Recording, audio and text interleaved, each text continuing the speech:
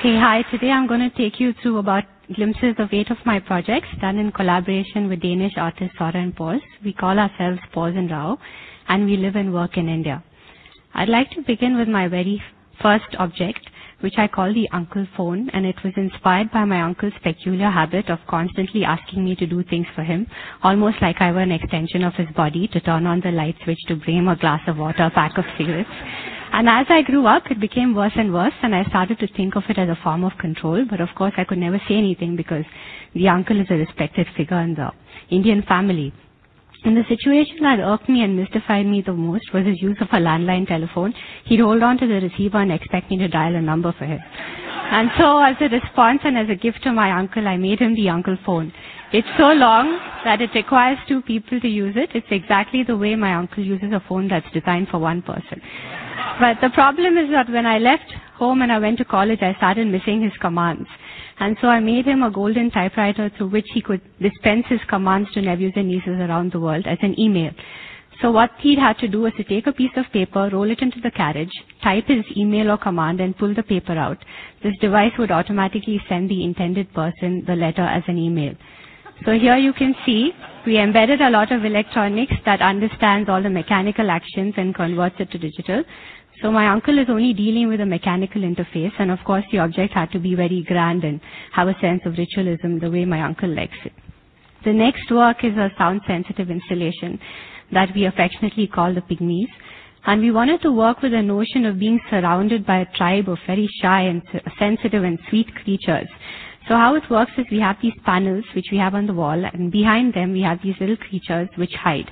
And as soon as it's silent, they sort of creep out, and if it's even more silent, they stretch their necks out, and at the slightest sound, they hide back again. So we had these panels on 3 walls of a room, and we had over 500 of these little pygmies hiding behind them. So this is how it works. This is a video prototype. So when it's quiet, it's sort of coming out from behind the panels, and they hear like humans do or real creatures do. So they get immune to sounds that scare them after a while, and they don't react to background sounds. You'll hear a train in a moment that they don't react to. But they react to foreground sounds. You'll hear that in a second.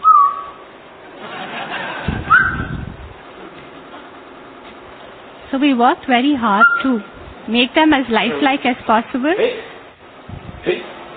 So each pygmy has its own behavior cycle, mood swings, personalities, and so on. So this is a very early prototype. Of course, it got much better after that. And we made them react to people, but we found that people were being quite playful and childlike with them. This is a video installation called The Missing Person, and we were quite intrigued with playing with the notion of invisibility. How would it be possible to experience a sense of invisibility? So we worked with a company that specialized in camera surveillance, and we asked them to develop a piece of software with us using a camera that could look at people in the room, track them, and replace 1 person with a background, rendering them invisible. So I'm just going to show you a very early prototype. On the right side, you can see my colleague Soren, who's actually in the space, and on the left side, you will see the processed video where the camera has made him invisible.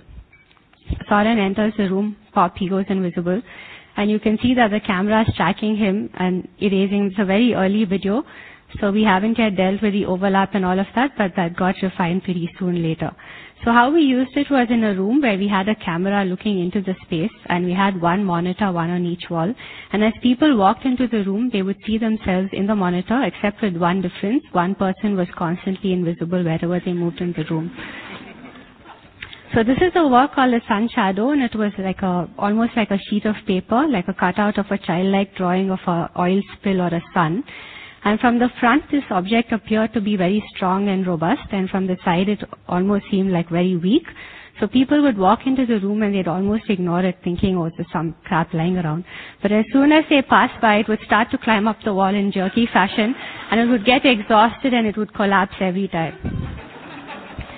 So this work is a caricature of an upside-down man. His head is so heavy, full of heavy thoughts, that it's sort of fallen into his hat, and his body's grown out of him almost like a plant.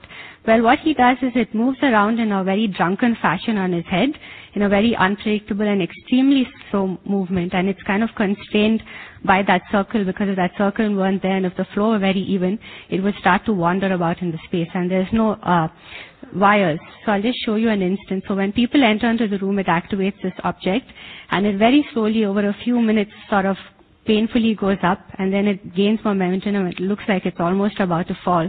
And this is an important moment because we wanted to instill in the viewer an instinct to almost go and help or save this object, but it doesn't really need it because it again sort of manages to just pull itself up. So this work was a real technical challenge for us, and we worked very hard, like most of our works, over years to get the mechanics right and the equilibrium and the dynamics. And it was very important for us to establish the exact moment that it would fall, because if we made it in a way that it would topple over, then it would damage itself. And if it didn't fall enough, it wouldn't instill that fatalism or that sense of wanting to go and help it. So I'm going to show you a very quick video where we are doing a test scenario. It's much faster. That's my colleague. He's let it go. Now he's getting nervous, so he's going to go catch it, but he doesn't need to because it manages to lift itself up on its own. So this is a work where we were very intrigued with working with the aesthetic of fur, embedded with thousands of tiny different sizes of fiber optics which twinkle like the night sky, and it's at the scale of the night sky. So we wrapped this around a blob-like form which is in the shape of a teddy bear which was hanging from the ceiling. And the idea was to sort of contrast something very cold and distant and abstract like the universe into the familiar form of a teddy bear, which was very comforting and intimate. And the idea was that at some point you would stop looking at the form of a teddy bear and you would almost perceive it to be a hole in the space, and as if you were looking out into the twinkling night sky. So this is the last work and a work in progress, and it's called Space Filler.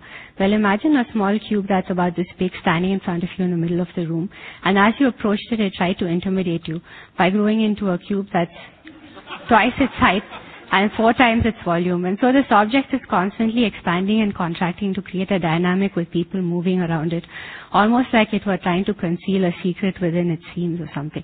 So well, we work with a lot of technology, but we're not really, we don't really love technology because it gives us a lot of pain in our work over years and years. But we use it because we're interested in the way that it can help us to express the emotions and behavioral patterns in these creatures that we create. And once a creature pops into our mind, it's almost like the process of creation is to discover the way the creature really wants to exist and what form it wants to take and what way it wants to move. Thank you.